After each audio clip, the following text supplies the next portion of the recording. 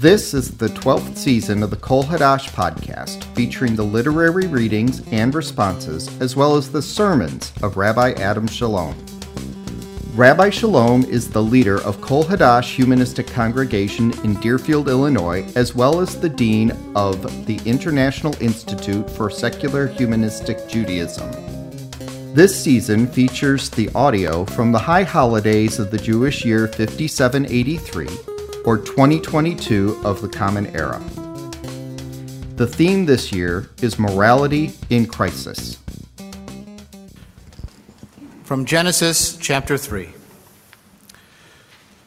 V'ha'adam yada et Chava ishto, v'tahar v'teled et Cain, v'tomer kaniti ish et Yahveh, v'tosef laledet et achiv, v'et Havel, v'yihi Havel ro'e tzon, v'Cain haya oved adama, v'yihi miketz yamim, v'yaveh Cain mipri ha'adama mincha liyaveh.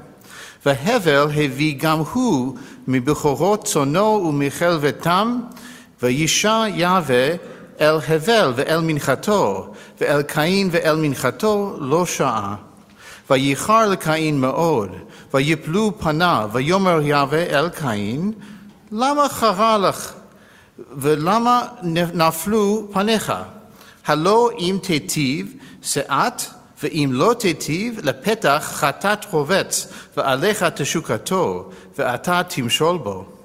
ויאמר קין אל הבל אחיו, ויהי בהיותם בשדה, ויקום קין אל הבל אחיו, ויהרגהו.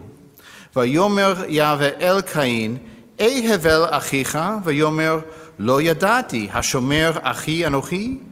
ויאמר מה עשית? כל דמי אחיך צועקים אלי מן האדמה. And the English translation of Genesis 4, not 3. The man knew Eve, his wife. She conceived and gave birth to Cain and said, I have gotten a man with Yahweh's help. Again she gave birth to Cain's brother Abel. Abel was a keeper of sheep, but Cain a tiller of the ground. As time passed, Cain brought an offering to Yahweh from the fruit of the ground. Abel also brought some of the firstborn of his flock and of its fat. Yahweh respected Abel and his offering, but he did not respect Cain and his offering. Cain was very angry, and the expression on his face fell.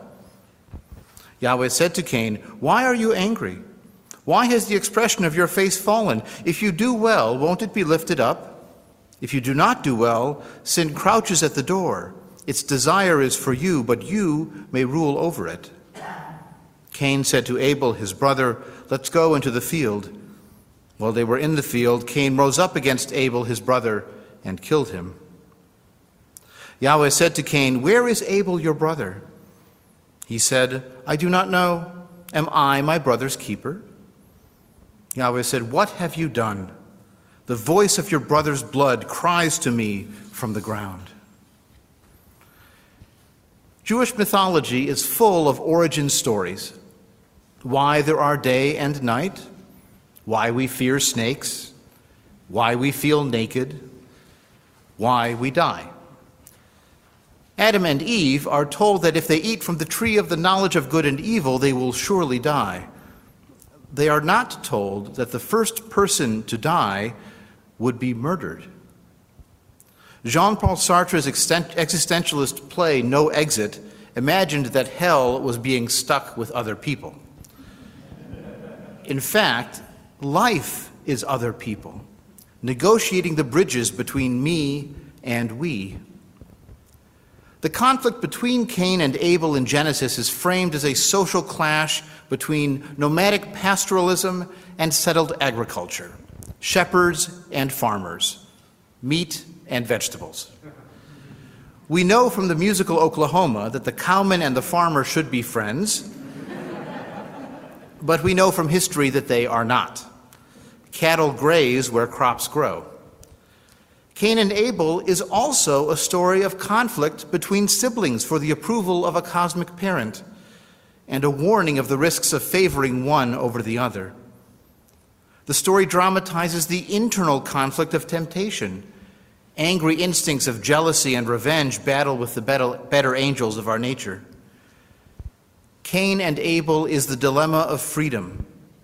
The first episode after leaving the garden, aside from giving birth, ends up in the first murder and the first denial of responsibility.